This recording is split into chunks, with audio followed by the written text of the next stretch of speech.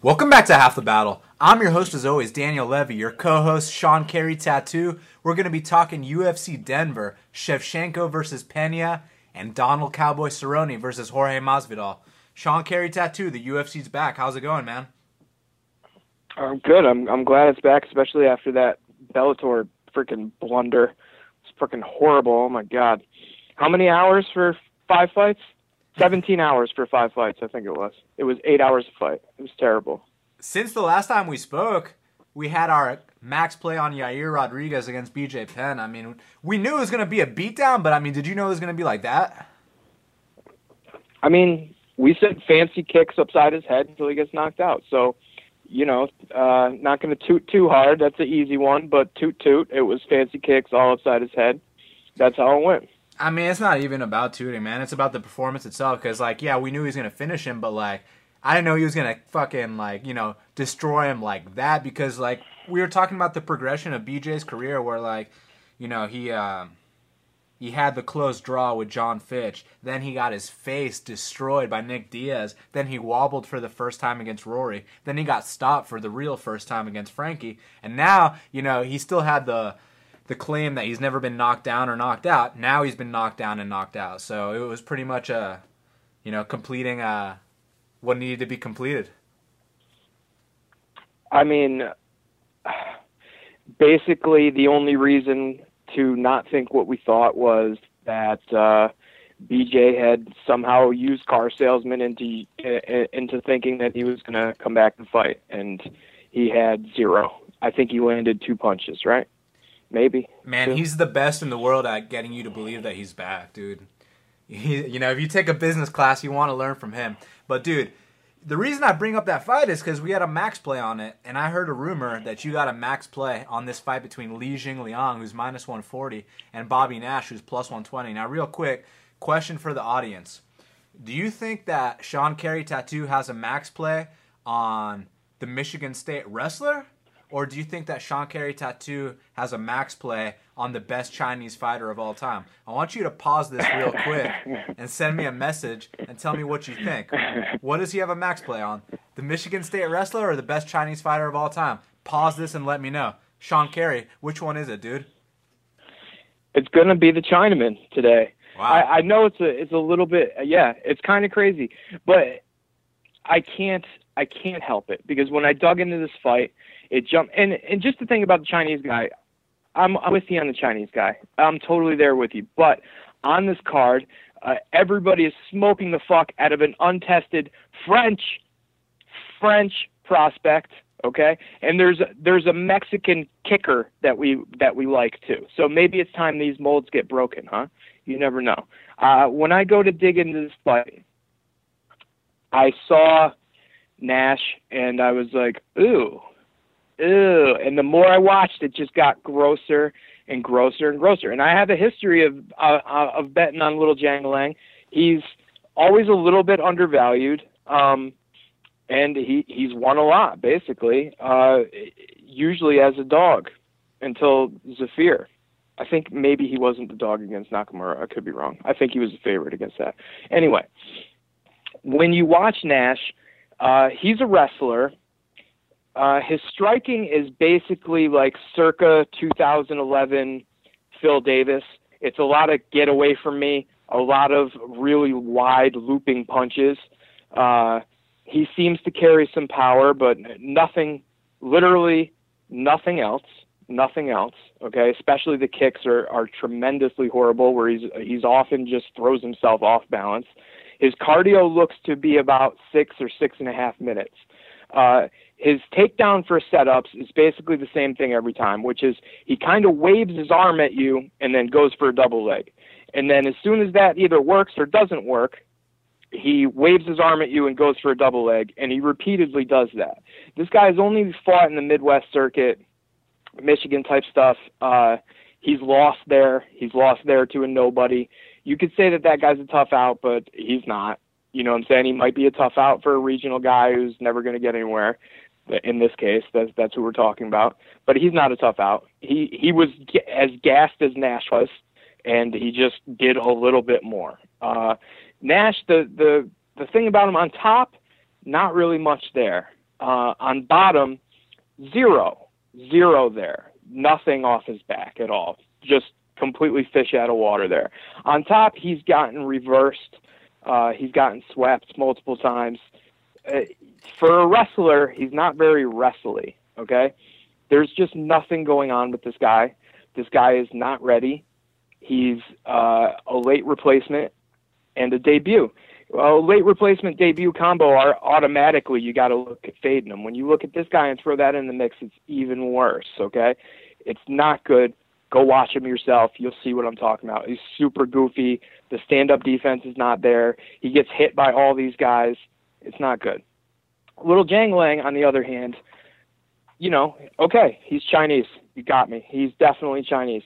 He did pull off a victory against David Maichode, one of our favorites. He was able to shut down and sprawl on some takedowns, but he basically kind of outworked. His problem, and it could be a problem in this fight, is that he's not really trying to work off his back too much. Sometimes he's probably looking to hold you until he gets a ref stand up, which is even worse idea. As of lately, he started to get up. As of lately, he's been sweeping people. As of lately, he's been trying on submissions. David Maichode beats Nash easily, okay? Will Jiang Lang goes to a split with Nordine Taleb. He holds his own with the striking with Taleb, shuts down some takedowns from Taleb. At one point, throws a 6-punch combo, gets close, chest to chest, grabs Taleb, and throws him through the fucking air. Hip tosses him. Doesn't hold him down for long, but 6-punch combination to a hip throw on a huge fucking guy like that, that's saying something. Showed great cardio in that fight. Loses a split. Okay. Nordine Taleb beats the ever-living shit out of Nash. That happens, okay? Diego Lima has his dangerous points, but that chin, okay? But Lil Jiang Lang treats him like Diego Lima, backs him up against the cage in the first round, bombs on him, knocks him unconscious. We like that. Diego Lima beats the shit out of Nash, okay? Keita Nakamura, who's no joke. We've seen the fact that he's no joke. He might be a middle-of-the-road jobber type, but as far as a journeyman goes, he's tough to deal with. He has very dangerous tools. Look at the first round. He gets on top of Jiang Lang, holds him down. Not great. We don't want that. Second round, Jiang Lang counters everything, beats the shit out of the guy, looks to be ready to finish him. In the third round, he makes a shitty error against a super veteran guy with 45 fights or something like that and gets choked out. Okay. Many people that we like in the UFC have lost to worse things than that, and we haven't condemned them. This is not a condemning thing for Lil Jiang Lang, in my opinion. Keita Nakamura beats the shit and the piss out of Nash. Anton Severe rushes Lil Jiang Lang, gets a takedown. Lil Jiang Lang muscles him, reverses him, throws him, chases him into the cage, hits him, gets a takedown, gets on top of him, hits him with 2 coffin nails, knocks him out, and gets a stoppage. Anton Severe maybe beats Nash, maybe, okay? We've got a guy, he's got 6 fights in the UFC. He's huge. He's got decent cardio. He throws in combo. He's got great counters. Hits hard. It's just these two guys are not in the same league. I'm looking for a -250. It comes out -140. That's max play territory. I'm going to sink or swim with this Chinese ship. I'm totally okay with it if he gets wrestled, but he's not going to get wrestled. He's going to stalk Nash into the cage, hold him there, let him go, get his own takedowns on the Michigan wrestler, beat him up, and knock him out. And it's going to be ugly, and he's going to look good. I've got 5 units on Yair from last week and Lil Jiang Lang from this week. It pays even money. Damn, son. He's going for it. 5 units. And I mean, look, the bottom line is Bobby Nash, he's stiff as a board in the stand-up. I mean, I compare this guy to Gareth McClellan. He's like an American Gareth McClellan. You know, don't let the wrestling credentials fool you, because it's really not there, man. Especially with the MMA wrestling. He doesn't set it up that well. And in the pocket, I mean, when he's throwing his punches, he stays in the pocket with his hands down, and he can be countered easily. He's slow. He's not really athletic. This is a good spot for Xing Liang to shine and hopefully get a finish. So I hope you cash that max bet. Next up, we have Rafael Assunção. He's minus 140, and Aljamain Sterling is plus 120. Now, I really looked forward to fading Aljamain Sterling in the last one at plus 350 versus Caraway because, he had to take that first L. And there's a good chance he takes that second L here. The thing with this matchup that's kept me away from betting Rafael Assunção is that with these young guys like Aljamain Sterling, you never know what kind of improvements they're going to make in a short period of time. Because, obviously he's a freak athlete, but he's super young, man. So remember with like Andre Fili, how he gets knocked out by Yair Rodriguez, then he comes back and he destroys Hakran Diaz. That's the kind of improvements that these young guys are making in short amounts of time. So what if Aljamain Sterling comes out looking better? But the bottom line is he's looked really lost on his feet. Obviously his grappling is funky. They call him the Funk Master for a reason, but he kind of has that bully mentality where, if he can't get you out of there, and you start to put it on him, he will break a little bit. Rafael has got him beat everywhere. And this isn't striker versus grappler at all. Rafael's a legit black belt. So I think Rafael's got him beat everywhere. But the thing with Rafael is he's literally always injured, man. We don't know if he's going to be showing up in shape. Last time, that's not what I meant. He's always in shape. Last time he was injured. We don't know if he's going to be showing up healthy. That's what I meant to say. This dude's always nursing an injury, so I can't bet on him for that reason. But, I do think he has Sterling beat everywhere. And Sterling has addressed the altitude. I don't know if Rafael has, but it's going to be a good 3-round fight. And may the best man win. I got Rafael Assunção, but I can't bet it, dude. It's funny because with the Longo Serra gym, it's been criticized. They haven't been putting up wins lately, but they're still a gym that has wins over Anderson Silva and GSP, so you can't discredit them in that. You know what I mean? But we'll see what Sterling brings to the table. I got Assunção. I've got Sterling. I like him by decision. I think somebody with Sterling's mentality, I think this win is going to be, I think his last loss is going to be a big deal for him. I think he was embarrassed by that. I think he's learned that he is not invulnerable. I think he seems like the type of guy to come back stronger after that and not shit his pants after that. He's super young. He's got all the talent in the world, as we can see. We know for sure that the striking's got problems. I'm not too sure that the striking improved last time out. I really don't want him to strike. If you're betting on him in this fight, you don't really want that. You want top control the whole time. So hopefully we don't even fucking find out, to tell you the truth. This could easily be a thing of just, Assunção, where does he have to go? Is the game passed him by, that long-ass break? You know what I'm saying? You see the close fight with Dillashaw, then you see what that fight looks like when he comes back. Not that it was a destruction. It was fairly competitive. The dude definitely has physical skills, you know what I mean? But like you said, the funky style, the weird things, the things that don't want to compare it to John Jones too much, but that kind of thing. Aljo could come up with something new at any point, and that new thing could be something that people copy for the next couple years. He's that kind of guy. I think he only goes up. I think this is a great fight for him. I think he's going to come into this renewed and confident and ready to go. I think he at least takes 2 rounds off of Assunção just from cage control and just from being on top, possibly staying way outside and just voluming with kicks. Not that they'll hit him or do any damage, but can Assunção reach him? Aljo's pretty fleet of foot. I like Aljo, but the price I'm not crazy about, but the plus 210 on him by decision I do like. So I did play that in a round robin. I'll mention the other parts later. I've got Aljo. I'll definitely give Aljamain credit for how he handled his last loss. He took the loss like a man. He didn't make any excuses, and he owned up to it. So now we'll see what kind of improvements he's made, because with Rafael, you better come on point, man. You better be sharp. This is a guy that has wins over TJ Dillashaw, Johnny Eduardo, Pedro Munoz. We can go on. He's got a serious resume. Rafael's nothing to be messed around with, so Sterling's got to be on his game here. And we'll see, man. On the feet, obviously, Sterling has that, that kicking game. And I don't even really want to want to, like, say he's got this kicking game, because, I mean, when I think of a kicking game, I think of a guy like Edson Barboza or a guy like Jose Aldo.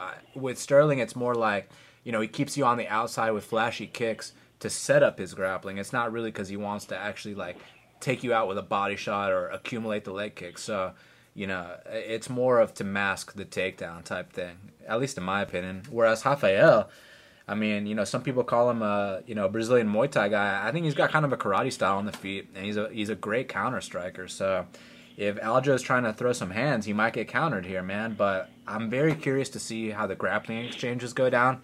That could be the determining factor of this fight. Now, next up, you want to say something?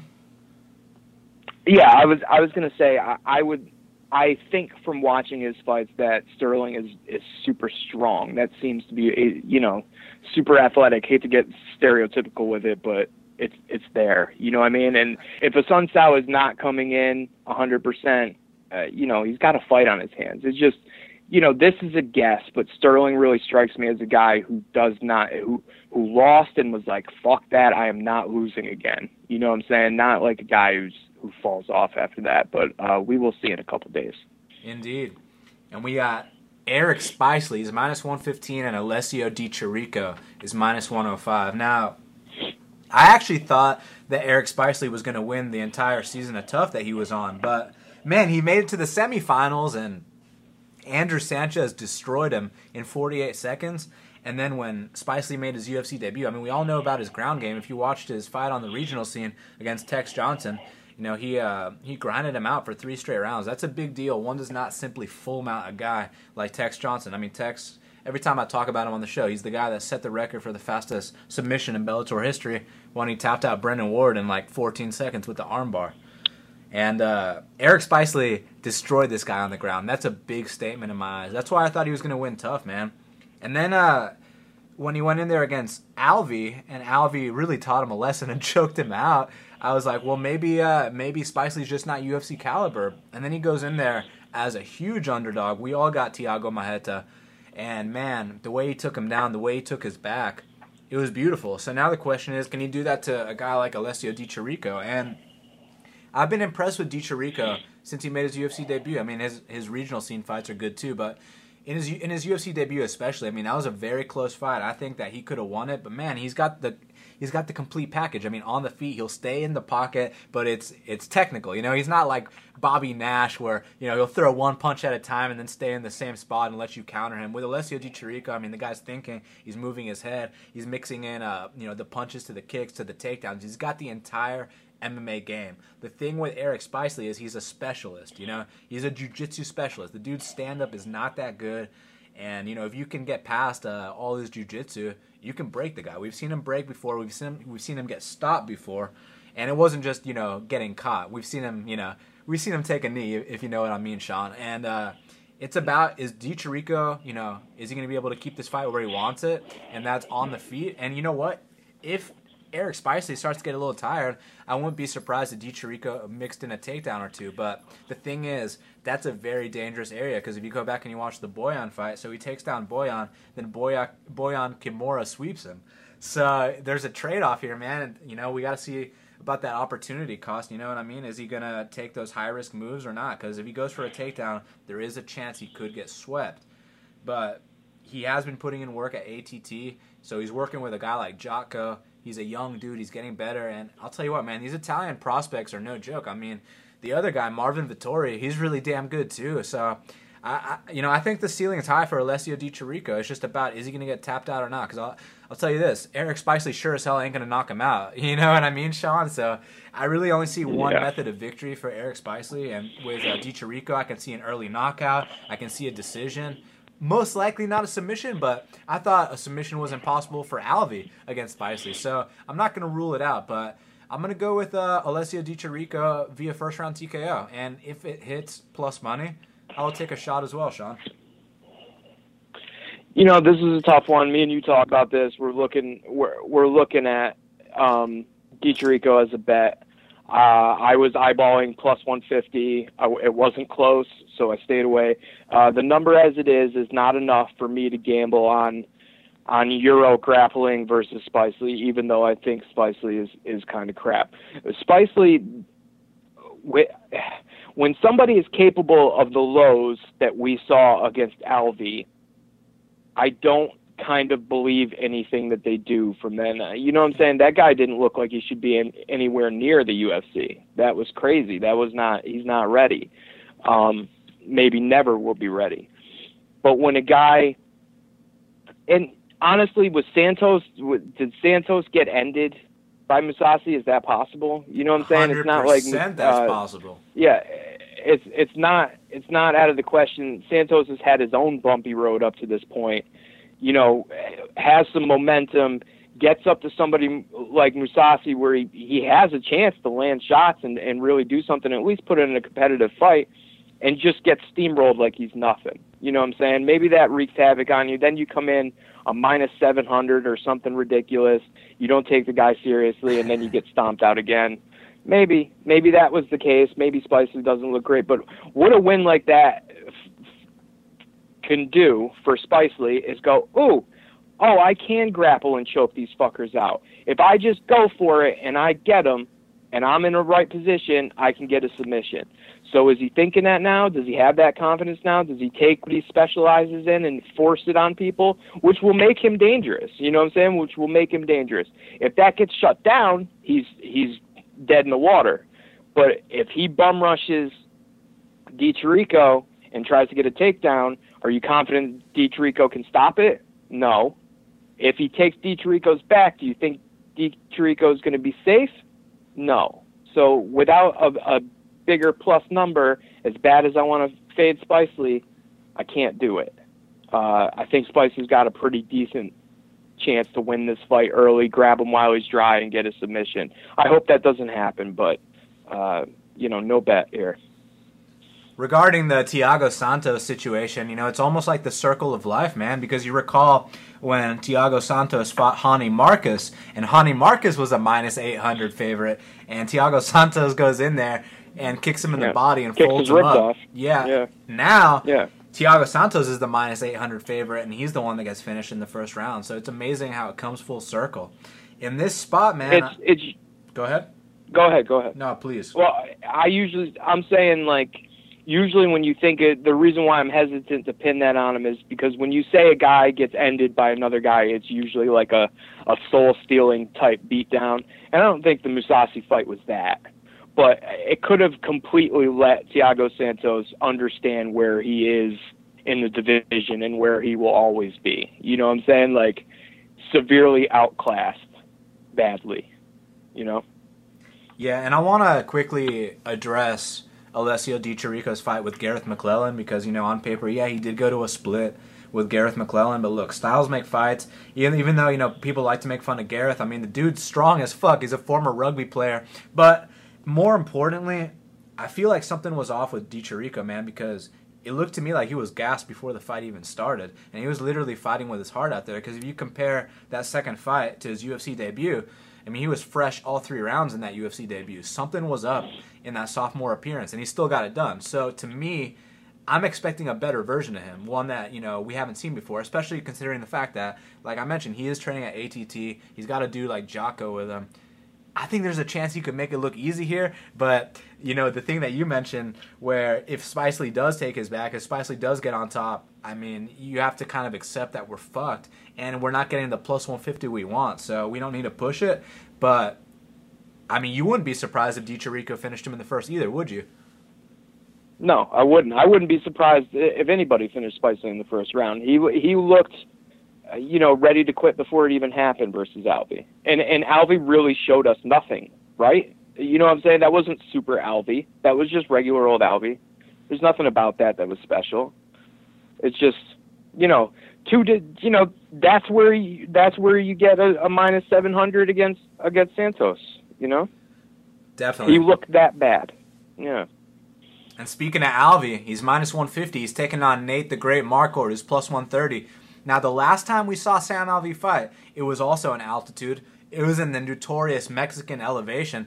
And, man, he went all 3 rounds. He took a little bit of a whooping in that first round. He persevered. He won the second and third. I got to tell you what, man. Ever since his fight with Elias Theodorou, he's been coming out there with a fire lit under his ass. Because, that fight against Theodorou was so bad, and I feel like he even knows that, and he felt bad about that. Now he's just been putting dudes away again, and we know that he's a southpaw with a big right hand. I mean, that right hook will end anyone's night. But, he is a bit flat-footed at times, but I think he's gotten better about it. I mean, he is a slow starter, so, you can't cash an under 1.5 against Kevin Casey because he is a slow starter, but that doesn't mean he's not going to win the fight. And he's got a very good opportunity to win here against Nate Marquardt. I mean, obviously, with Nate, the thing with Nate is, he's chinny as fuck, but when he lets his combinations go, he does shit out of a video game. I mean, you recall that fight with Wilson Govea. That's his, career highlight reel. I mean, that shit was fucking Tekken 4, man. But the thing with Nate, like I said, man, he's chinny, and that right hook of Alvey is going to be a huge weapon in this fight. Could Marquardt catch him? Sure. I wouldn't be surprised, but I mean, I got to go with Alvey here, and Alvey's been, he's been pulling out all the tricks. I saw him go to a decision in the Mexican altitude. I saw him choke out a good grappler in Spicely, and I'm seeing him knock dudes out all the time. So, he's starting to develop that full, the full package, even though he's always going to be Sam Alvey. He's always going to do what he does, plod around with that southpaw stance, waiting for the big right-hand counter. But I'm telling you what, man, he's getting some wins, and I think that winning streak will continue here in Denver. Yeah, you know what? I hate to say it, but probably the most likely thing is that he does eventually walk him down and catch him. If I bet on Nate Marquardt here. He's in the round robin that I mentioned earlier.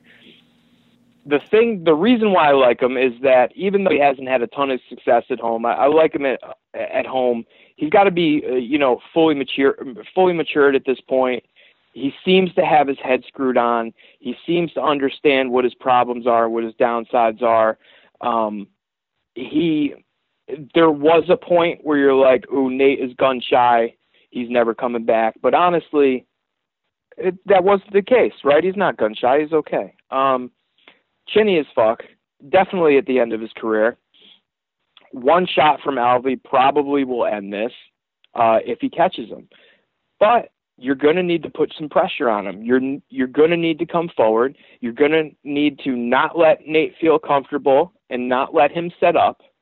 And Alvey is just the kind of guy who won't do that. He'll walk forward and do nothing, maybe. He'll walk forward and every time he needs to flatten. He does it every single fucking time. He needs to flatten out his feet to deliver power. He always goes flat when he delivers his power.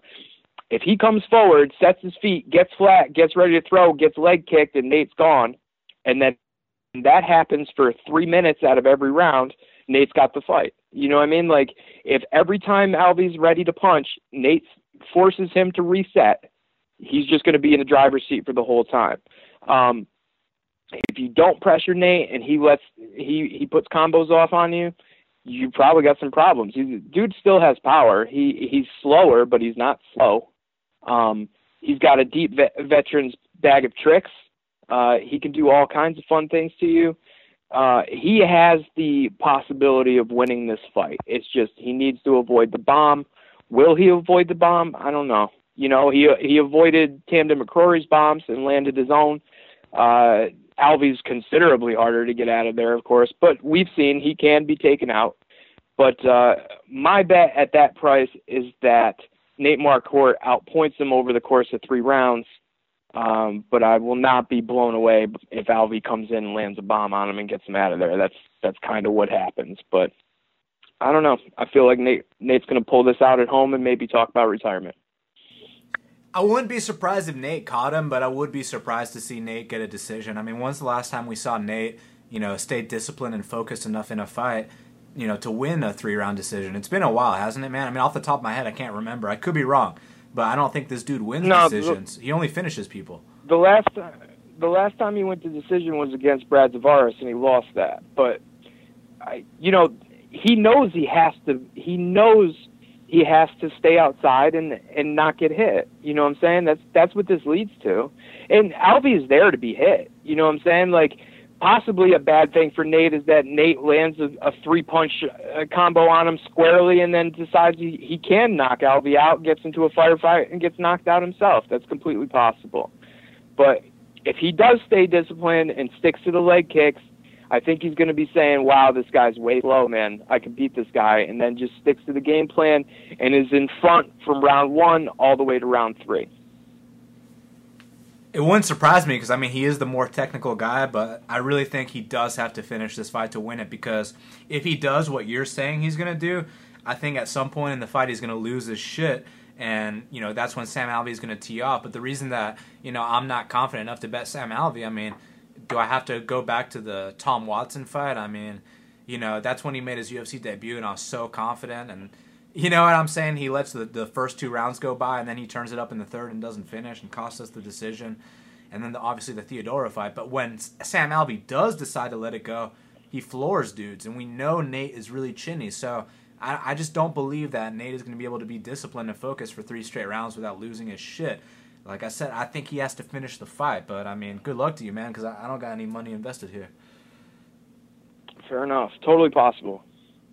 I mean, you think he's going to be disciplined all 3 in altitude? We saw what happened last time in altitude, but then again, Kelvin's a fucking pressure guy, and he's a totally different animal. I do, yeah. I do. I think him fighting this at his own pace, which Sam Alvey will let him do, that's what we're hoping for. Because if he doesn't, then I'm fucked. You know what I'm saying? If he comes out and forces it for 3 rounds, he's not making it out. You know what I'm saying? But I don't think he will. And I think Nate's saying, I'm not getting knocked out at home. I can beat this guy. I can stay outside. I can land kicks. I can land leg kicks. I can land 1-2s, and I can get out, and I can win. And that's what he wants to do at home at this point in his career. That's what I'm hoping for. But everything that you said is completely legit. You know what I'm saying? Like I said, if you're going to pick the most likely outcome is, yeah, over the course of 3 rounds, Alvey probably does land the hook. He probably does get him. You know what I'm saying? But I don't know. Technically, what guy is better than what guy? Nate is better, even at this point. He's got too many tools. I'll go with Nate. Yeah, I don't disagree. Jason Knight's -160 and Alex Bruce Leroy Caceres is +140. For me, it's actually a tough one to call, man, because even though on paper Jason Knight should win this fight, I mean, first you look at his record, but then you watch him actually fight, and the pressure this guy puts on his opponents, dude. I mean, on the feet, you know, a lot of people thought he was just a rubber guard guy until his last 2 fights. He's coming out there and dropping dudes, and he stays in your face for all 3 rounds. Even when he gets gassed out, he's still in your face, and he's got offensive takedowns. He's got the entire mixed martial arts package. He's not just a rubber guard guy. I know he tapped out Musa Kamanaev, who's a total stud, you know, with did he get him with a fucking Uma or a Gogo? I don't remember off the top of my head, but he got him with some shit from the rubber guard. But bottom line is, you know, when I saw that, I was like, okay, yeah, this guy's a major prospect. So then I bet him against Kawajiri and lost, right? And then bet him in the next 2 fights against Ehlers and Dan Hooker, and he came through. In this spot, I'm not sure, man. I mean, he does have the tools to beat Caceres. Caceres is a bit of a 50-50 fighter. But you know what, man? It looks to me like Caceres has really turned his career around. Like, those last few fights, ever since he went back up to 145, he's been showing out, man. I mean, he had a nice 5-round war in altitude with Yair Rodriguez. Nicely done there. Obviously, he ended the career of Cole Miller. I mean, he destroyed Cole Miller in a way where, I mean, we were playing Cole Miller interview clips in his next fight. That's how bad it was, Sean. So, I mean, Bruce Leroy is totally capable, man. He's a creative dude in there. I just feel like the pressure of Jason Knight will be too much, but I was looking at Jason Knight, you know, to try to get some dog money like I have the last couple fights. Here, you know, it's that -160. I'm all good, man. I'm all good sitting back and relaxing. I know he's got a shot, obviously, because he's a very good fighter, but so is Caceres, man. So I got to sit this one out, Sean. I don't think Caceres is crap. I think he's decent. I think this is a horrible fucking matchup for him. This is what I think about this fight. I think, you know, look at Caceres' history, man. You know, the fight with Yair, he did go 5 rounds, and he didn't look terrible in 5 rounds. The huge difference in between that fight and this fight is basically none of that fight was at mid-range, right? Mid-range where you're always defending or always punching. When you're always tight, you know what I'm saying? Like, it's different. That's like a more trying type of fight. When you're fighting Yair and he's all the way out, you got to watch out for the kicks. But when he's not kicking, you can sleep. You know what I'm saying? Like, that, it's fine when he's out there. It's just at long range, you're waiting. for the fight to happen. At mid-range, where Jason Knight's going to be in your fucking face, pushing you back, it's fight. I don't trust Caceres to mentally hold up for 3 rounds of fight at altitude. I don't trust Caceres' cardio to hold up 3 rounds altitude of fight. I don't like him in this situation, because when it comes down to it and you need Caceres to win, even though he shows flashes of being really good, when you need him to hit that third gear, it's not there. Jason Knight seems to be only third gear. You know what I'm saying? He's going to come straight ahead. He's going to try to box. He's going to talk shit. He's gonna want to engage you all the time. I don't think that Caceres can deal with engaging all the time. As far as how the actual fight happens when they're clashing, Knight will take some to give some. I don't think Caceres hits hard enough with anything to really make Knight shy away in those kinds of exchanges. I think Caceres is hittable himself on the ground, even though Knight hasn't been all about it in the UFC so far. We know those skills are actually there. We know that Caceres is for sure subbable. If they roll around on the ground, I think the advantage goes to Knight. I think if it's a chest-to-chest brawl, I think the advantage goes to Knight. The way that Caceres wins this fight is if Knight gives Caceres a chance to fight that kind of fight, and they're standing way outside trading fancy stuff. I surely don't see Knight doing that. He hasn't shown any reason for me to think that he's going to do anything besides come forward with his, with just throwing with his face out there. I think this is a brawl, and I don't think Caceres can hang with Knight in a brawl. Not only just in altitude, but anywhere. So I like Knight at this price. I've got him in a parlay with something else later in the card. Yeah, but Caceres isn't bad. He surely has a chance to win this fight, but when it comes down to it and this fight is close, Knight's going to take over. This is also your fight of the night, and when that prop comes out, I'll be betting it. That's a great point about not giving Caceres any breaks, not letting him rest at all. He definitely does do better when he gets to pick his spots, and Jason Knight's totally the guy to not let you do that. So, very good point. And in the heavyweight division, man, Francis Ngannou is minus 425 and Andrei Arlovsky is plus 340. So, I mean, is Francis Ngannou going to take that first UFC loss here, or is he going to run through Arlovsky? I mean, it's a tough one for me to call, man, because, look, we were looking at Anthony Hamilton last time to potentially beat Francis Ngannou. I mean, I couldn't pull the trigger, but we were thinking about it, maybe. Because, he was coming off like that 13-second knockout where he killed the guy, like literally. So we thought, maybe he can give Ngannou a run, and then Ngannou taps him out in like 40 seconds. So this guy, he keeps impressing, man, and he's beating good guys. I mean, Curtis Blades, that's a good prospect. The other guy, Luis Henrique, he's been winning fights in the UFC. So the dudes he's beat, minus that Boyan guy, have been legit. So now he gets his first name in Andrei Arlovsky, and I mean, we know Andrei's been knocked out 9 to 10 times, right? So it can happen again. But Andrei, I mean, dude's got a hell of a right hand. And we can talk about how Andrei trains in altitude. I just don't want to talk about that because, I mean, to me, he gasses out in every fight anyways if it goes past the first. So it's like, what difference does it make? Here, he'll probably gas out faster. With Ngannou, I mean, he is a freak athlete. I mean, obviously, he's a hard worker, too. I mean, and we see him training with some kind of altitude mask. We'll see if that simulates Denver at all. You know what I mean? Is Arlovsky about to go down with the first punch here, or is he about to show Ngannou that there's levels to this shit? Yeah, there's levels to this shit. And this is the untested French prospect that I was speaking of earlier. Anytime, who's the other untested French prospect that anybody was okay with? The lighter guy, what's his name? Do you know what I'm talking about? Not Mikel Lebu, right? No, black guy. Pretty good. Starts with an L, his last name, I think. I don't know, anyway, but we just signed another French prospect, Duquesnoy, and everyone's saying that he should fight Thomas Almeida, so keep a lookout, Sean. You know how that French shit goes. And you know how, Daniel, me and you especially talked about Ngannou from the beginning. You know I've been all in on this guy. I'm going to go ahead and spill the beans. The reason why I was up at the front of the bandwagon and then ran at top speed and jumped off the bandwagon and will now fade him until he falls over unconscious is in that Curtis Blades fight in the beginning of the first round. He gets hit with a jab from Curtis Blades. His legs totally go stiff and he wobbles. And if there would have been another punch behind that jab, he would have been sleeping and all the talk about this guy would be over. Not that I want that to happen. I like him. He's scary looking. He hits hard. He's technical. He shows a lot of skills. Fuck, I hope he's champion. You know what I'm saying? It's not like I dislike the guy.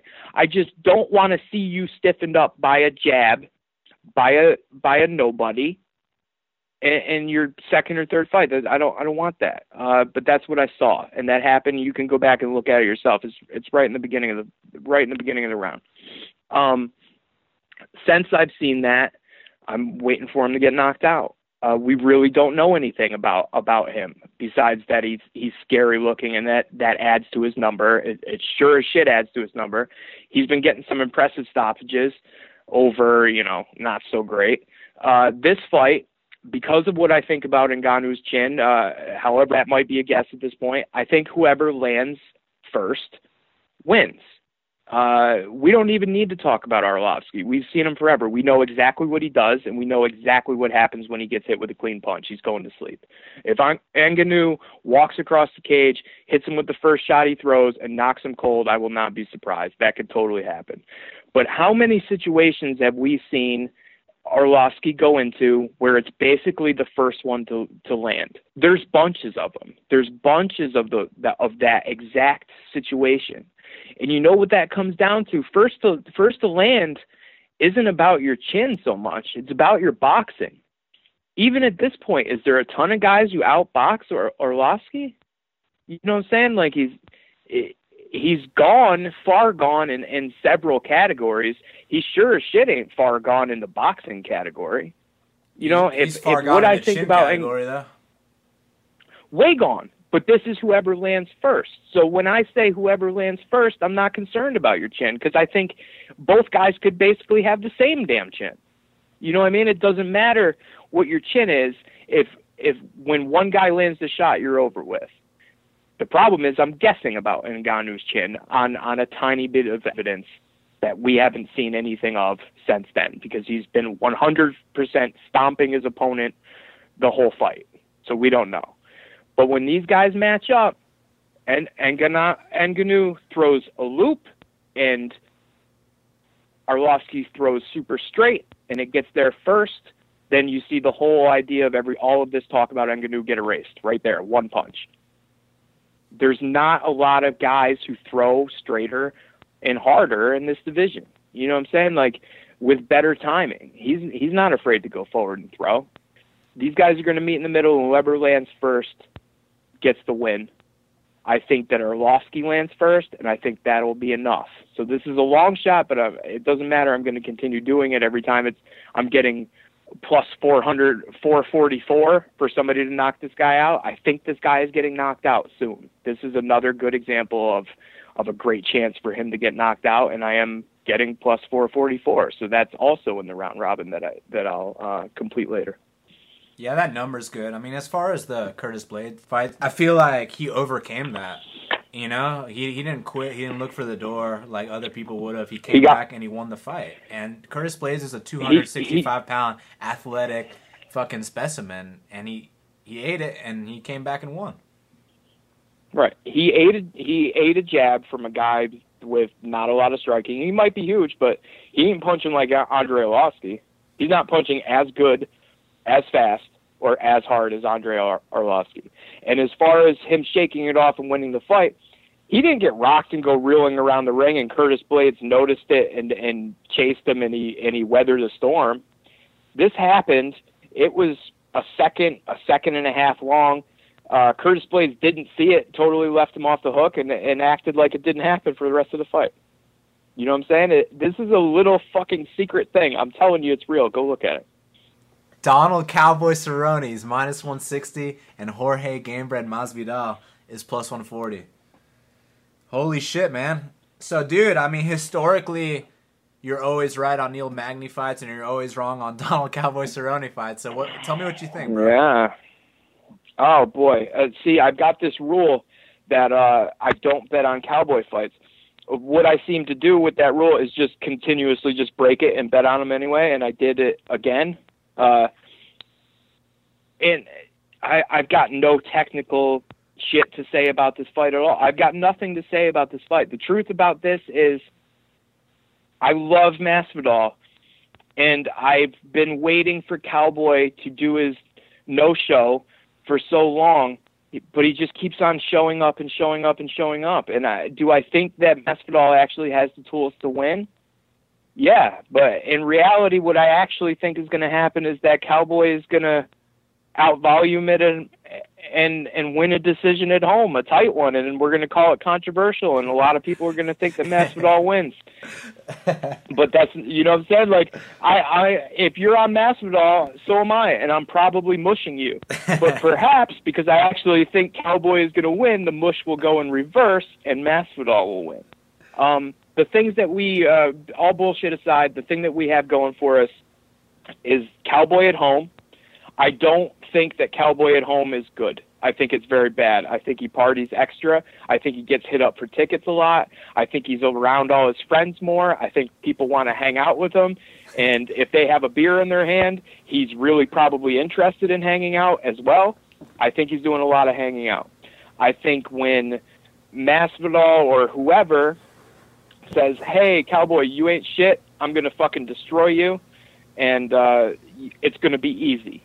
You've got no shot, which Masvidal is doing in a pretty fucking believable way. Like, I actually think Masvidal believes that as well. That's the kind of thing that gets in Cowboy's head.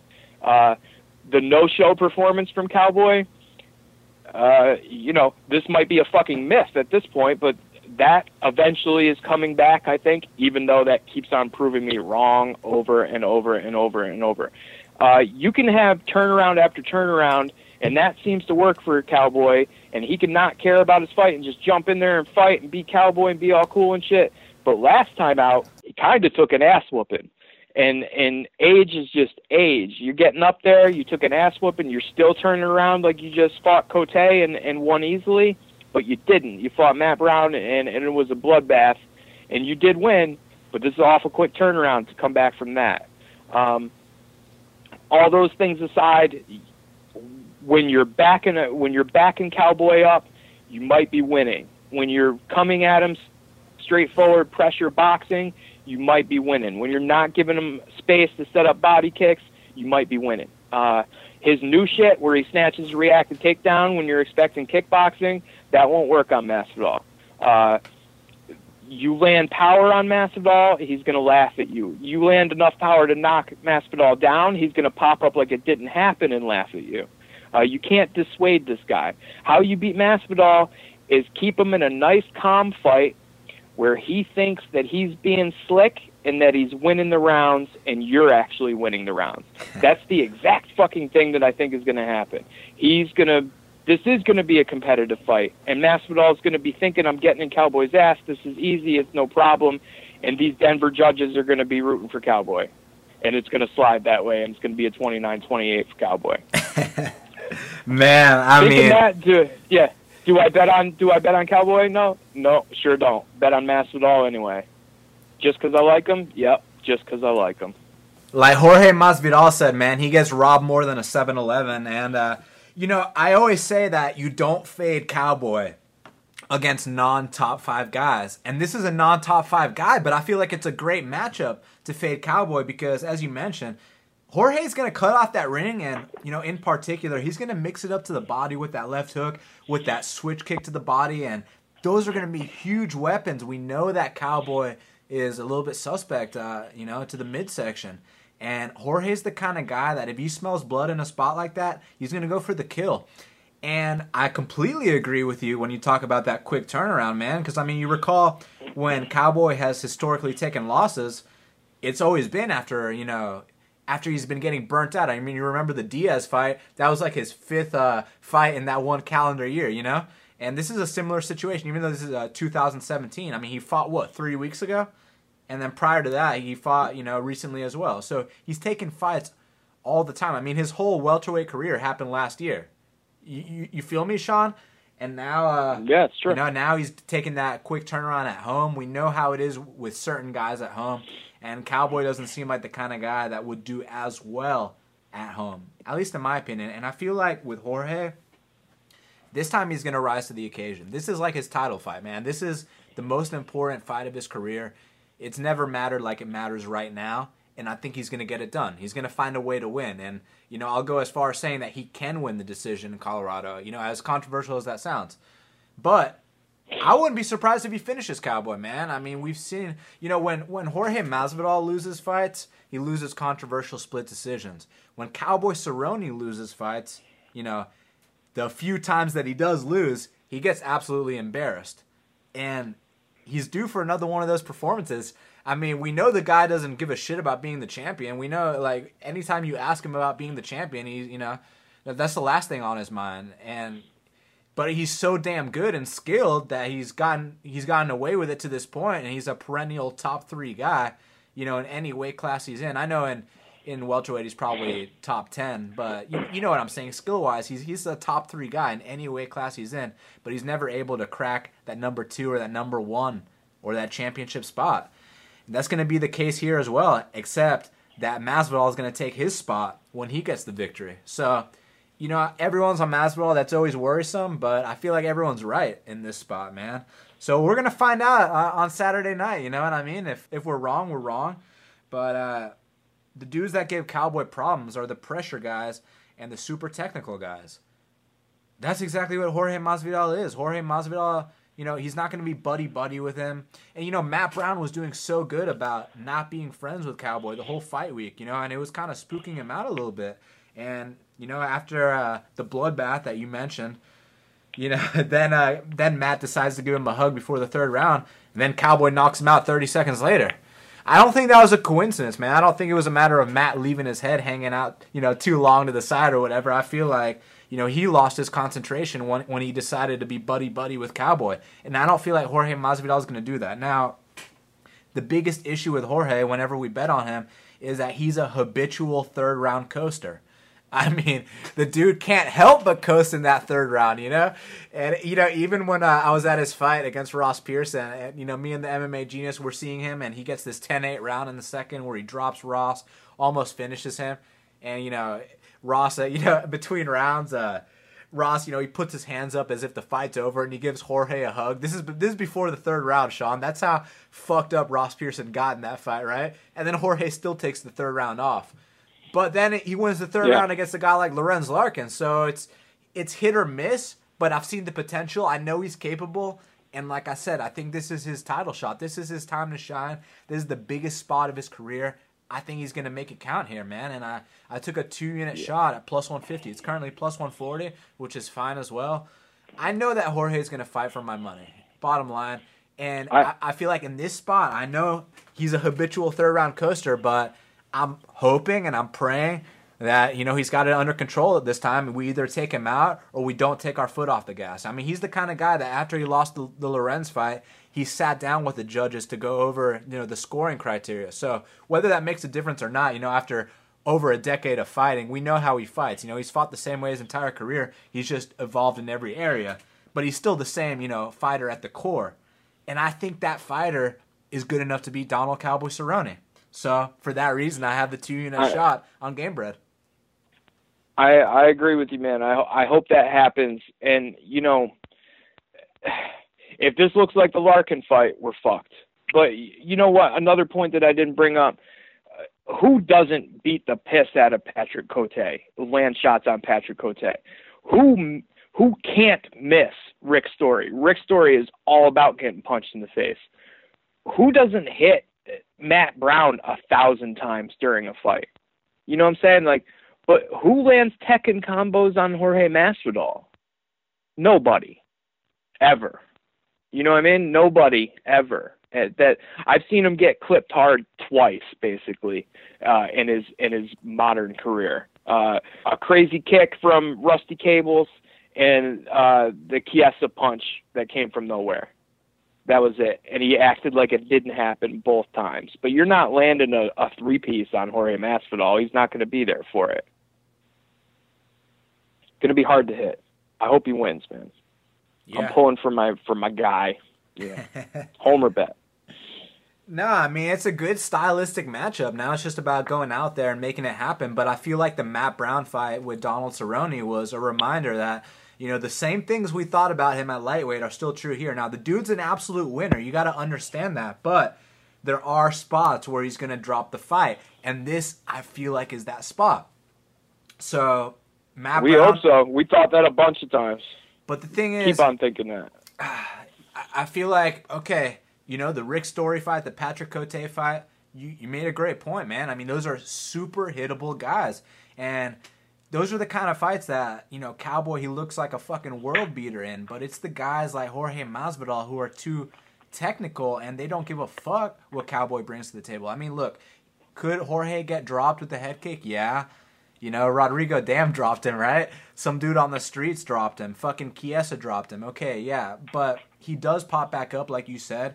If he gets knocked out stiff, you know, we take the L like men, whatever, right? But if he gets Toby Amada'd, right, it is what it is. But the long-term battle, I feel like Jorge Masvidal wins in this spot. You know, considering the surroundings, the motivation, where they are in their respective careers, you know, Jorge's been fucked, you know, one too many times, man. I feel like this is finally the time where, you know, he knows what he's got to do. He's on a roll. And he's going to get that win. At least I hope so. Yeah, me too, man. I'm just so used to being wrong about Cowboy fights. Well, it's about time. You know, you're due to be right, man. So hopefully this is the time. Yeah. Eventually. Just that 1 out of 10 has to happen sooner or later, right? Yeah, this is it right here. But, dude, the main event of the evening, Valentina Shevchenko, she's minus 125. The comeback on Juliana Pena is plus 105. Now, I think that both of these fighters have ridiculous hearts and will to win. And, you know, I would say that they're both equally as tough. But Valentina Shevchenko is so much more technical, and there's such a disparity in the level of technique. Like, remember when you broke down the Joe Duffy versus, what's the name of that Canadian dude that he knocked out in 25 seconds? Yeah. You were talking about the difference in technique and the laser beams and shit like that. You know, even though, you know, I'm not going to compare Juliana Pena to Mitch Clark, but what I'm trying to say here is that there's a serious technique difference between Shevchenko and Pena. Their toughness is the same because, look, who should we talk about first? I mean, with Pena, you look at her fight with Kat Zingano, the first round and a half, she was getting fucking judo throwed around, you know, and then she willed herself to victory in the end of the second round and won the third. But with Valentina, you know, in that fight with Amanda Nunes, it was a different kind of having to come back. You know, with Juliana Pena and Kat Zingano, you know, Juliana wasn't getting beat up. She was getting thrown around, you know, she was getting taken down and stuff like that, but she wasn't cut, she wasn't wobbled, she wasn't hurt, right? She just had to survive the early storm. And Valentina had to survive the early storm as well, but what Valentina had to survive was her getting cut, her almost getting finished, her getting 10-8 in the second round, you know, losing a 10-8 in the second round, and then coming back in the third round and almost finishing Amanda Nunes. That, to me, is the sign of a world champion. I mean, I got to see her heart, you know, firsthand in that fight against Nunes, and then the follow-up fight against Holm, that was a pleasure to watch as well. And she was plus 305 in that spot. Isn't that crazy, man? But, yeah, I mean, she's a very technical southpaw. I mean, the right hook is on point. The leg kicks, obviously, the footwork. She's good everywhere. And, you know, the spots that we've seen her, I guess, you know, lose rounds in are when she does get taken down. We know Juliana Pena wants to take her down. But, man, I mean, Valentina, it's not like she's getting full mounted, you know, for extended periods of time. I mean, she's able to defend the stuff, you know, on the ground like she did against Amanda Nunes. And even if you cut her up and you throw elbows at her and you hurt her, she's still going to try to hang in there and win. She's that tough. So in a 5-round fight, I just don't think that Juliana Pena can, you know, walk in with her square stance, her chin in the air, you know, throwing those sloppy bombs. I feel like she's going to get countered too easily here. The only thing I'm worried about is that that Pena has the Chiesa thing going on. You know what I'm saying? Where you can look ugly as fuck in terms of your technique, but you can will yourself to victory. Like, that's right. that's the one thing she has going for her, but I think that 5 rounds favors Shevchenko, and I think Shevchenko, I mean, I don't think, I know, she's a lifelong martial artist. Her technique's on another level. She's a super competitor. I mean, if you hear this chick talk, I mean, her mindset and her sister's mindset, like, her sister is like a super world champ in Muay Thai. Like, you know, she's like one of those, like, 50-2 type fighters. You know what I'm saying, Sean? Like, their family is that deep into the game. Like, they're all multiple world champions. So I just don't see why she's not going to be a UFC world champion either. Like, she's got that mindset. She's got the technique. She's got everything, man. So I think it's a bad matchup for Juliana. I mean, yeah, we got to accept the fact that Juliana is tough as fuck. She is really strong, you know, with her top position, but 5-round fight, I got to take the better fighter in the spot, and the better fighter is just as tough as the other fighter. So, you know, in spots where I pick Pena, it's because I feel like she's tougher than her opponents. She's not tougher than Valentina, Sean. So I got 2.5 units on Valentina. I took it minus 105. It's currently minus 125. I actually missed the plus 100. It's all good. Minus 105 works for me, man, because, I mean, I personally line her at minus 150 in this spot. So let's get it, man. I think she's gonna get the victory here, man. She's a real winner. I can do this one a little bit because we've got dueling spiritual penises on these chicks. This should be a pretty good fight. I like both these girls. You know what? Everything you said about how their skills match up against each other is true. And you know, I've got no bet on this fight, so of course I hope you win. The reason why I think Pena is going to win is that there's something. This is like the rabbit versus the hare, but excuse me, the hare versus the turtle. Jesus Christ, the turtle is just a little bit too slow, and the rabbit in this case just doesn't get distracted that easily. Like, Shevchenko is that good and she is that technical, but the pace is shit, man. Her pace is shit. She wants to do that one gear the whole time. And the thing is, that's enough. You know what I'm saying? That might be enough to be world champion. It just might be. Like, that one pace and that one gear is really fucking good. But if somebody gets out too far ahead of you, you can't catch them. The thing about Pena is it is kind of a Chiesa situation. It is ugly, and it does look like girl fighting when she's throwing punches. There's not a lot of technique there. But this chick just has a big-ass chip on her shoulder, and she won't lose. And I don't think she ever thinks she's going to lose. And she's aggressive, and she's tough. And if Shevchenko is just going to be okay with fighting this certain pace, because eventually – Juliana Pena, I'm going to get you. I'm going to get you. I'm going to get you. What if she's down 3 going into the last 2 and she needs a stoppage? Can she get it? She's not going to speed up and try to get it harder. She's just got that one gear. You know what I'm saying? Like, what if Pena gets out too fast, too far, and it has 3 rounds on top already going into 4 and 5? That's completely possible. But like I said, I hope you win. I hope this is a good fight and it doesn't put me to sleep is the thing that I'm hoping for the most. But there's something about Pena. She's tough. She's got a chip on her shoulder. And I think that she thinks she's going to be champion. And in this division, she could easily be champion.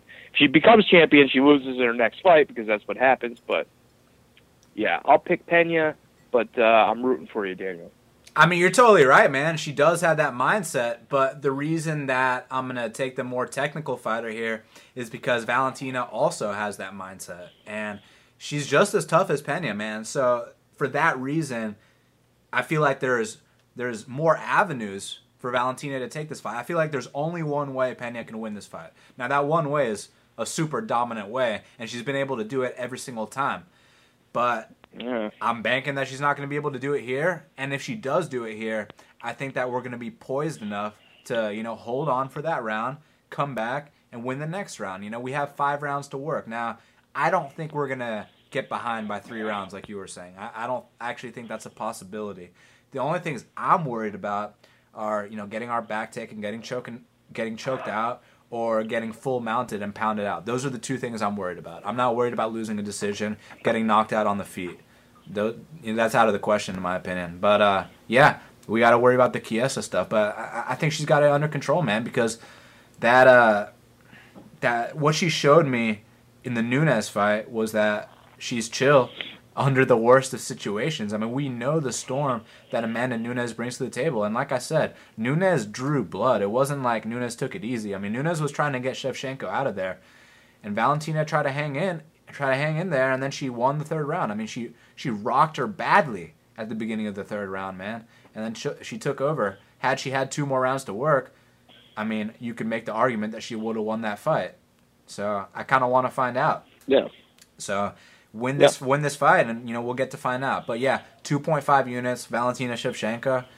Best of luck. Let's see what happens. But these prelims, man, we got to go all the way back to the beginning. Let's talk about Jordan Johnson. He's minus 225 versus Luis Henrique da Silva, who's plus 185. Now, real quick, man, I mean, I'm kind of curious why Jordan Johnson's minus 225. I mean, maybe he'll go out there and steamroll Henrique, but dude, Henrique da Silva's been a tough out for everyone in the UFC, man, and he's kind of like a zombie. He'll take that ass whooping up front in the first round, but then he'll stay in your face, and he usually breaks guys. I know he got tapped out in that last one, but when you're fighting a guy named the Bear Jew, I mean, that's going to happen from time to time, right? But in all his other fights, he's come through, man. But this Jordan Johnson kid, he doesn't have the experience that, Luis Henrique da Silva has. He is a finisher, but, I mean, you know how that UFC debut is in altitude, so I got to go with the more experienced guy. Honestly, man, should I play it? I mean, plus 185, is this line off, or is there something about Jordan Johnson that I'm missing here? I don't think you should play it. I think that Frankenstein, well, I won't speak for you. I think Frankenstein fooled me. I think that this guy is going to be a guy who can weather some kind of storm and be like Korean Zombie, sort of like fight out of it and eventually get you with something and keep trying. He's totally that guy. But he didn't. He wasn't that guy last time. He looked like shit from the first bell on. That wasn't good. I don't think that guy that beat him is worth the shit. I think this guy is going to be forever inconsistent, and if you hang in with him too long, he might get you with something. You know what I'm saying? But that grittiness was not there that last time out. And Johnson looks okay on the feet, has some power. Frankenstein is super hittable, but I think the thing, especially after that quick turnaround, I think the thing that wants to make you not want to play this is Johnson getting on top and maybe not doing a ton, maybe subbing him, but definitely staying on top until Frankenstein is tired. That's the fucking problem. Him gassing out on a short turnaround in altitude is a fucking problem. That makes that plus 185 a trap. That's what I think. No bet here, and I would love Frankenstein to win, but I think he gasses out and loses. Yeah, dude, that altitude, that's a good point as well. And I just don't have that much confidence, to play him. I don't know for a fact that he's going to come out and fight for my money, because last time, like you said, he totally laid an egg. But at the same time, I've heard you say in the past that you like it when dudes lose, but then they take a fight, right away because they want to prove something. Maybe that's the case for him right here, man. I do like that. I don't like him doing it in Denver, though. Wish it was somewhere nice and flat like Vegas. Yeah, good point, man. Dude, Marcos Rogerio de Lima is minus 170. And the newcomer, Jeremy Kimball's plus 150. Now, I mean, I got the lifelong fade on Rogerio de Lima. It's just, is this the spot to fade him? I mean, I faded him in the Antigulov fight. But, I mean, Jeremy Kimball, I mean, look, he could totally be the grindy guy to, weather that storm and then, win the second and third round. But he's also a guy that got finished in the first round by Chris Camozzi, and that's no disrespect. I'm just trying to let you know the level that he's on. So, it's about, is he going to get knocked out in the first round or not? I mean, Marcos has taken this fight on short notice, and rebounding, like we just said in that last fight. Maybe he's embarrassed by how the last one went down. The thing is, that wasn't the first time it went down like that, Sean. We've seen him quick tap, in the Krylov fight as well. And it looked like in both those fights, the Antigulov and the Krylov fight, Like, not locked in. Yeah, exactly. Not locked right? in and tapped out, and he's like supposed to be this black belt. So that right there. And isn't Jeremy Kimball from the lab? Like, I might be wrong, but he's totally has that style, and I think he is from the lab. He has a lot of Barberena going on with him. You know what I'm saying? Like, he is that kind of guy. Yeah, dude, it might be worth a shot. I need to just wait till the weigh-ins before I do a bet like this, just because I want to make sure this dude. You know, I want to hear what he's got to say. I want to know more. I don't know enough, you know. I need to know more. But I'm always looking to fade Rogerio de Lima, so make no mistake about it. That's right. There is a chance I'm going to take the shot, but right now I'm still investigating it, Sean. Well, I am betting on a Chinese guy. I am max betting a Chinese guy against an American collegiate wrestler. I am betting on an old dude made of glass versus a gorilla. And now I am betting on a fat guy with a horrible Last Samurai haircut versus a serious fucking puncher who looks to crush you in the first minute of the fight. But like you said, 1 unit plus 130, definitely taking the shot. The reasons why I'm taking the shot is if you look at these guys' records, first of all, I think Chris Camozzi's good, although I was fucking possibly proven wrong when he got to the UFC. Kimball has some seriously pretty good wins on his record, better wins than De Lima for sure. Kimball is tough guy. He's kind of sloppy, but he's active for a fat guy. His ground game is not bad. His takedowns are not bad. His cardio is pretty good. This is short notice in elevation. That's a problem. But De Lima in altitude against a guy who can probably weather the storm, that sounds like a loss. You know what I'm saying? Like, I got to take the shot. Kimball is new to the UFC, but he is surely not new. Does De Lima bring anything new? Not really. If he catches you, you're probably fucked. But if he doesn't catch you, he's fucked. So I'm going to go with he doesn't catch you. And the fat guy goes on to win and probably stop him late, or at least pull off a 29-28 after catching a bit of a beating in the first round. So 1 unit plus 130, I like it. Yeah, now it's plus 150. So I might have to do that this. Even better. Yeah, I might have to take a look myself. I mean, it's definitely my pick, but I'm not 100%. You might want to wait until weigh-ins, dude. That's not a bad idea in this case if you want a bigger number, because he's going to come out with some serious love handles, and that number's going to skyrocket. Because you're going to see, like, the Hulk standing next to the Doughboy. And who's going to want to bet on the Doughboy? Me, goddammit, plus 130, Doughboy. Let's go. So why didn't you wait? Did you just think of that scenario now? I don't fucking wait. No, because I don't wait, of course. But, which I'll explain later tonight, finally. But you, if you are going to wait, wait until after the weigh-in, dude, because he's going to be super fat on the scale. That's for sure. You know what I'm saying? Like, he's fat when he's in shape. He might be in semi-not great shape. He's going to be extra fat. Man, I hope he gets it done. And also on this card, we got Eric Shelton. He's minus 115, and Alexandre Pantoja is minus 105. And, I mean, they were both on that same season of The Ultimate Fighter. Both, two of the top prospects in the house. Alexandre Pantoja, dude's a total veteran. He's got all the experience. And he's a world-class jiu-jitsu guy. He's a jiu-jitsu specialist. But, I mean, he can weather a storm, too, as you saw when he choked out Brandon Moreno. And you see what Brandon Moreno's been doing. With Eric Shelton, a lot of people said he was the best guy in the house. He's, a natural athlete. He's, pretty good at all areas of the game. So now it's about, can he avoid the specialty that Pantoja brings to the table? You know what I mean? Can he avoid that world-class jiu-jitsu? Can he deal with the experience, the veteran savvy? I'm going to have to say that he will. But, dude, it's not going to surprise me to see, Pantoja pull it off. But I just feel like these kind of, new breed type fighters, we're going to find out if Eric Shelton's one of them or not. But people have been acting like he is. And if he is, what people are describing, these guys that they start MMA, they don't start jiu-jitsu, they don't start Muay Thai, they start MMA, right? And they're good at everything they do. They didn't wrestle in college, but they're good at wrestling. You know what I'm saying? Like, guys that are coming up, you're going to see Chaz Walton in the UFC soon, and he's a perfect example of that. So word on the street is Eric Shelton's that guy. So we're gonna find out if he is that guy. He'll win this fight. If not, he'll get his back taken and choked out. So, is he that guy, Sean? You know what? I think he is that guy. I think this guy is a real fighter. He's got it all going on. He looks to be able to put it together. He can get himself out of some trouble. He can make surprising reversals and surprising scrambles.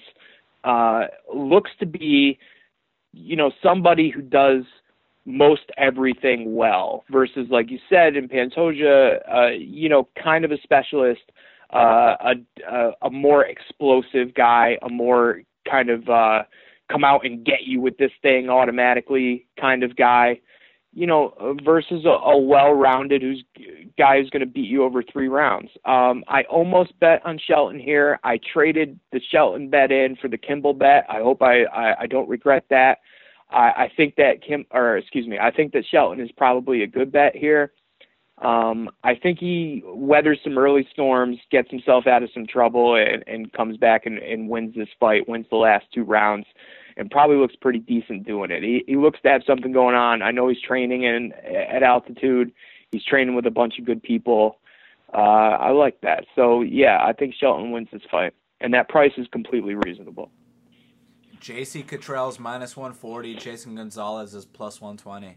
You remember that episode of The Ultimate Fighter when Conor McGregor was coaching against Uriah Faber, and Conor, one of his fighters is fighting, and he keeps flopping to his back, and Conor's freaking out. Like, you remember that? Yeah, I do. Okay, that dude that was flopping to his back beat Jason Gonzalez to get into the house. But anyways, JC Cottrell, I mean, the dude's got all the experience. I mean, look at his record. He's like 17-4, makes his UFC debut, goes all 3 rounds with Tractor Prazeres. I mean, he took that ass whooping like a man, but I mean, he still went all 3. A lesser man would have got finished in the first round. Jason Gonzalez would have got finished in the first round.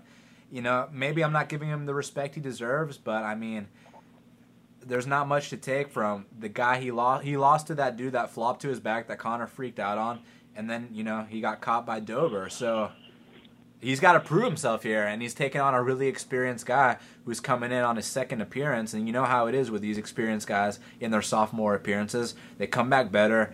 They know what it's like to, be in the UFC for the first time, and I feel like JC's going to come out here and get that victory. And I was surprised to see him at +125 earlier, but now it's like -140, so if anyone hit that, props. But, yeah, man, I think the line's a little bit more accurate now, and I got JC Cottrell for the victory. I would like to have JC Cottrell for the victory, but there's a huge problem there. I remember I bet Dober against Gonzalez, and going into it, I'm a little bit nervous because Gonzalez looks to have some tools. The striking is pretty decent. He's long, I'm saying, like, maybe he gets Dober. No, totally did not go that way at all. Gonzalez is not good from everything that we've seen so far, including pre-UFC, not great. The problem with JC Cottrell is that he's done something that's kind of unfixable until I see different. He's kind of condemned in my book. He got dummied by Prazeres so fucking hard. The last time I saw somebody get dummied that hard was Gilbert Burns versus Rashid Magomedov, where Rashid Magomedov could have told Gilbert Burns, when you throw that leg kick, I am punching you in the face with this straight right hand. And Gilbert Burns would have just done it anyway. That's what happened for like 2 rounds straight in that fight, was Magomedov is waiting for the leg kick so I can punch him in the face with the right hand, and it happened over and over and over. JC Cottrell against Prazeres, I don't know why after the fucking 23rd time you throw that hook and it gets ducked under and you get taken down, that you throw it the 24th, but you did. And because you throw it the 24th, I can't go anywhere near you with money, because I don't know where your awareness and your IQ was in the middle of that fight, but it wasn't in there. It wasn't in your head. It wasn't in the cage with you. You didn't care that happened to you 50 times in a row. Your instinct was, I must hit you with this punch, and you never realized that every time you throw that punch, you got taken down. I don't know what possesses a guy to do that.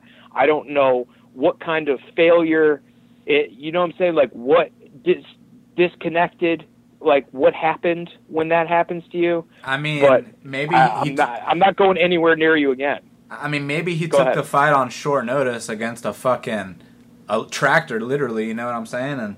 And it is what it is. He got grinded out. Because I mean, look at a guy like Jason Knight. He makes his UFC debut against Kawajiri, gets grinded out for all three, and then he came back, you know, with a full camp and showed what he's got. JC Cottrell's got that same kind of record. He's got that same kind of experience, and he put on those same kind of performances on the regional scene. So I don't see why now, but we're talking with a full camp, he can't come back and, you know, get the victory against a guy like Gonzalez. We're talking about two separate things, okay? We're talking about, can Prazeres beat a lot of people? Yeah. Is Prazeres pretty good? Oh, yeah. Okay. He's good at what he is good at, but he didn't just beat him with multiple kinds of takedowns. He didn't push him to the cage and trip him and then stay there for 2 minutes and then do something else and then do something else. Literally, he only did this one thing over and over and over and over and over. This is not a failure of camp. That's not a mess up in short notice. That's not I'm not quite ready for this. This is, I have no awareness of what's going on. I am just going to do this, and then this is going to happen to me over and over and over. If Kawajiri only did one thing tonight for the whole fucking fight and won it that way, I'd be thinking the same thing. But Knight just lost a tough fight against a tough veteran. If Cottrell just lost a tough fight against Prazeres, I wouldn't be thinking what I'm thinking. But that wasn't the case. He just kept repeating the same mistake over and over again, like he didn't know it was happening. It was very strange, and there's not a lot of times where you're going to see somebody do that. There's not a lot of times where literally after the sixth time you throw the same punch and get taken down, that you, without hesitation, throw the same exact thing the seventh time. It's just weird.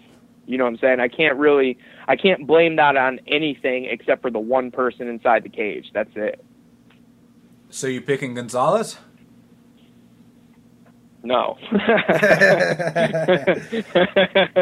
No, I'm taking Cottrell because Gonzalez sucks. And honestly, like, maybe Gonzalez is not the kind of person who could realize that he could trick Cottrell into doing one thing over and over again.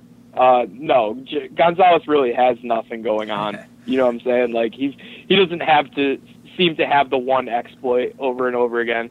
But I sure as shit wouldn't go anywhere near Cottrell with money until he shows me something that is not what I saw in the Prazeres fight, because that was bad. Fair enough.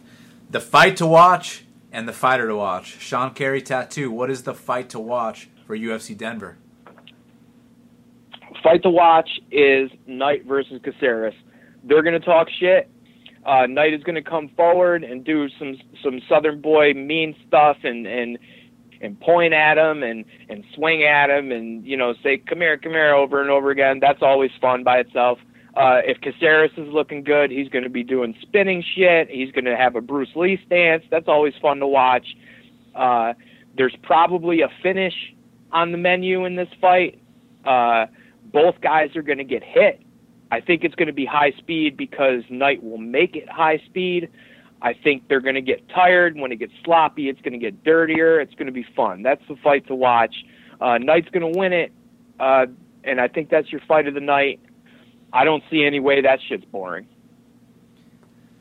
My fight to watch is Jorge Masvidal versus Donald Cowboy Cerrone. I mean, dude, when has there been a boring cowboy fight? You know what I mean? Maybe the third Benson Henderson fight, but I mean, it wasn't that bad, right? It was just, you know, compared to cowboy standards, it wasn't, you know, a back and forth fight of the night because they respected each other. And hopefully he respects Jorge Masvidal here, you know, because the bet's on the line. But regardless, man, it's such a great fight, and you have to tune in. Bottom line. Masvidal, has there been a shitty Masvidal fight in the UFC? Or a shitty cowboy Henderson fight? Wasn't great. Which one? Oh, Henderson yeah. wasn't great. And that was disappointing too, money-wise, you know what I'm saying? But we get it back here against the Cowboy. I liked it. Oh, fuck. Yeah, I was saying that Jorge was going to out-wrestle Henderson and beat him everywhere. No. And then, I was like, Henderson's going to squeak out a decision. You know what I mean? Like, that one seemed obvious. I finally had to go against my guy on that one. My fighter to watch is Jorge Masvidal. You know what? I love Jorge Masvidal. He's maybe not my number one favorite. He's probably my number two favorite. I love, if he was a boxer, he would be like a tempo rhythm guy. In UFC, you're not going to see that guy because there's 3 rounds and there's really not enough time to set up tempo and rhythm and win with it. I love that style. I love his confidence. I love his tweets. You know what I'm saying? Like, I really Easy like money Jorge campaign. Masvidal. Yeah, he's great, man. He's great, and what a story on him. This is somebody that the UFC is not exploiting. Like, Street Fighter, what are you doing ignoring this fucking guy? What are you doing ignoring him? It's ridiculous. Taking some really tough wins that would tough losses that would crush the wills of other guys. That Iaquinta thing was tough to fucking stomach. You know what I'm saying? Did it stop Masvidal from being Masvidal? Hell no. You know what I mean? He's right there. Right now, this is his biggest fight.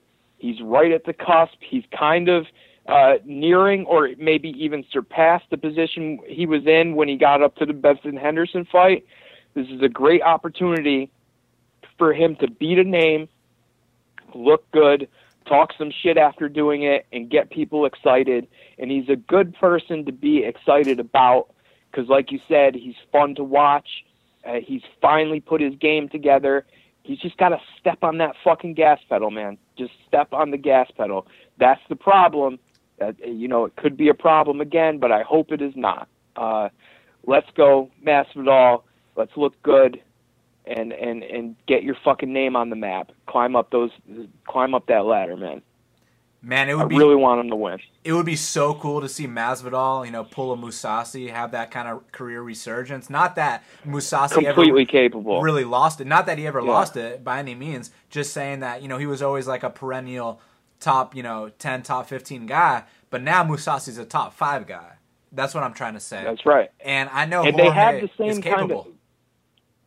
Yeah, it's true. And they have the same kind of background. When you look at Mousasi's record and who he's fought and when and where, it's the same as Masvidal's. You're looking at him going, oh, this guy's 40?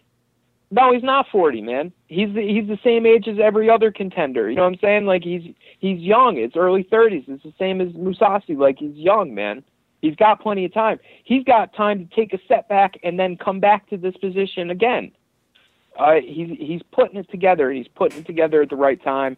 And I think he's getting somebody who's, is Cowboy lying when he says he doesn't know who Masvidal is? Yeah. They trained together, and You apparently think he is? Jorge whooped his ass in the wrestling. Do you think that, I never think that Cowboy's lying when he says dumb shit like that. I think he stands around oblivious all the time. That's what it kind of straight. I think he's thinking about windsurfing or whatever the fuck he does.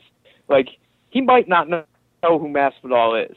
You know what I'm saying? Like, that's not a good look for you fighting Masvidal. He's not joking around. You know what I'm saying? He knows who Masvidal is. He's there to win. The way he's acting, I agree. This is, how he tends to act when he loses fights, because you remember that first RDA fight, he's like, he basically pulled a who the fuck is that guy, but a non-confident one, a more like, I'm just showing up to this fight type thing. I don't even know who I'm fighting type thing. You know what I'm saying? And then he lost the decision there. So maybe this is that situation, but I'm pretty damn sure he knows exactly who Jorge Masvidal is. Jorge's like a fighter's fighter. He's about to find out. He's about to find out. Like, Jorge is your favorite fighter's favorite fighter type thing, I like him a lot. I just hope he wins because I like him, man. I hope he wins. Yeah, I hope he wins as well. Well, shit. We covered the whole card, man. It's going to be a good one. And, real quick, I forgot to mention. Who's your fighter to watch? I know. My fighter to watch. Alessio Di Chirico. Look, is he legit or not? I want to find out. And going in there against a guy like Spicy, if he gets choked out here, there's always the chance that he can rebound. He's still young. But if he really wants to go out there and put his name on the map, getting that first-round stoppage over a guy like Spicy, who, he's got the momentum coming off that huge underdog win against Thiago Santos. That was a huge upset. So Spicy's got momentum. And like you were saying earlier in your breakdown, when, when maybe if Spicy realizes, like, hey, I can choke these guys out, that'd be a big statement if Alessio put him out. So, I want to see if he's legit, man, because Alessio and Marvin Vettori seem like the real deal to me. You know, even though Vettori lost that last fight, I still think he's going to be a lot better in his next fight. I mean, the kid's like 23, right? Alessio's around that age too. Yeah. So I feel like we're going to see a better version every time. So he's my fighter to watch, man. What do you think? You ruined our streak. Every week we pick opposing. You pick the fighter to watch that's in my fight to watch, and I pick the fighter to watch that's in your fight to watch. But you ruined it. You didn't pick Jason Knight. You were supposed to. Damn you. I've got. Let me run through the bets real quick because I didn't amass them and say them at once. I've got 2.4 unit round robin, which is Masvidal, Marquardt, Sterling decision, and Arlovsky inside the distance. I've got 1 unit on Kimball at plus 130. I've got 1.5 units on Ngannou doesn't go the distance. Alvey doesn't go the distance. And an open slot for a particular Bellator fighter that odds haven't come out on yet. I've got 1.5 units on the Ngannou under with Knight that plays a whopping plus 181, which sounds ridiculous.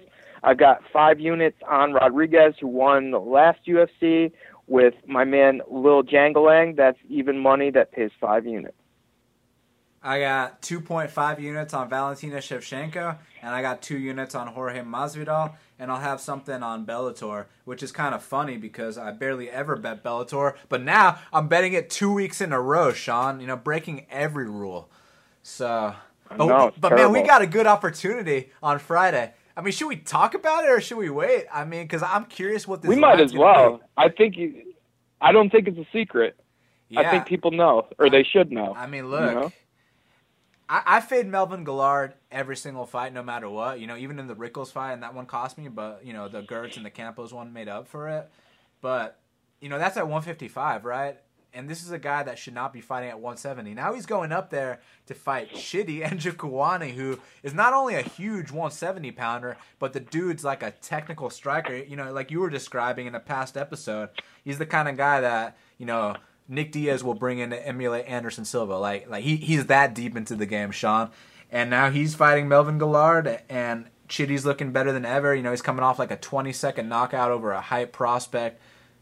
And now Melvin, you know, he doesn't want to cut to 55 anymore, so he's going up to 70. It's more of like a, you know, because he missed weight like every single fight type thing, like 4 fights in a row or some crazy shit. Yeah, it's not because he's like disciplined and can't make the weight. So yeah, gonna go big on Chidi. I'm curious where they open it, and I'm curious where the public takes it. Because look, the name Melvin Guillard, I mean, you still think about the highlight reel knockouts, but you know, obviously, you and I think about this new guy that looks nothing like the old Melvin Guillard, but. Maybe for casual bettors, they'll think that, you know, they're not familiar with Chidi Njokuani. Maybe they think it's the old Njokuani, Anthony, his brother. You know what I'm saying? So you never know, because you were expecting like a minus 250 on Li Jingliang, and he's minus 140. So you really never know. We were expecting a minus 800 on Yair, and we got a minus 380. So I'm not going to put it past anybody to open this, you know what I'm saying, minus 2 or less. What if it's minus 190? Would you be surprised? I wouldn't, dude. Oh no! If it's not anywhere under minus 400, I'll be doubling what I would have bet on it.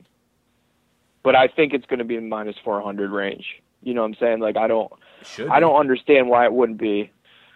But like you said, I'm salivating over minus 250 on Lil Jangalang. I'm waiting for that, and when it opened 140, I was like, well, okay. You know what I'm saying? Can't guess these things, I guess. Well, actually, we can, because we talked about a certain guy who opens certain odds, who likes people from a certain part of the country, and then that happened. So, you know, maybe you can kind of figure it out a little bit. But Chidi Njokuani, you know, his weakness is getting wrestled. Do we have to worry about that here? No. Do we have to worry about Melvin Guillard landing a huge, you know, looping right-hand cannonball on his head? Yeah, a little bit, okay? But technically, Chidi Njokuani is just way better. Technically, he's pinpoint accurate. He looks to hurt you. He can hit you with any limb and any joint and just get you the fuck out of there. This guy's not joking around. He's coming into his own. He's going to be a big star over there. They're not pushing him as hard as they should. Maybe this is the fight to push him on, maybe. But the biggest thing about this is, A, fade Melvin Guillard. B, if you give Melvin Guillard 15 extra pounds That's not 15 extra pounds of practice. That's not 15 extra pounds of muscle. That's not 15 extra pounds of a new camp and like this and that. It's not 15 extra pounds of determination. That's 15 extra pounds of hamburgers and cocaine and drinking and going to clubs. It's an allowance to not crush yourself and make weight, which you couldn't fucking do anyway. Now you're giving him a little bit more room to be a little bit more Melvin Guillard, and that's what you're going to get. You're going to get a worse Melvin Guillard than we've seen every other time, which at this point is even tough to imagine. But he's going to pay for it, probably with his teeth, in the first round. Yeah, I'm not too worried about the haymaker, man. I mean, unless Chitty like straight up hasn't been training for this fight and thinks it's a total joke, which he just doesn't strike me as that kind of guy.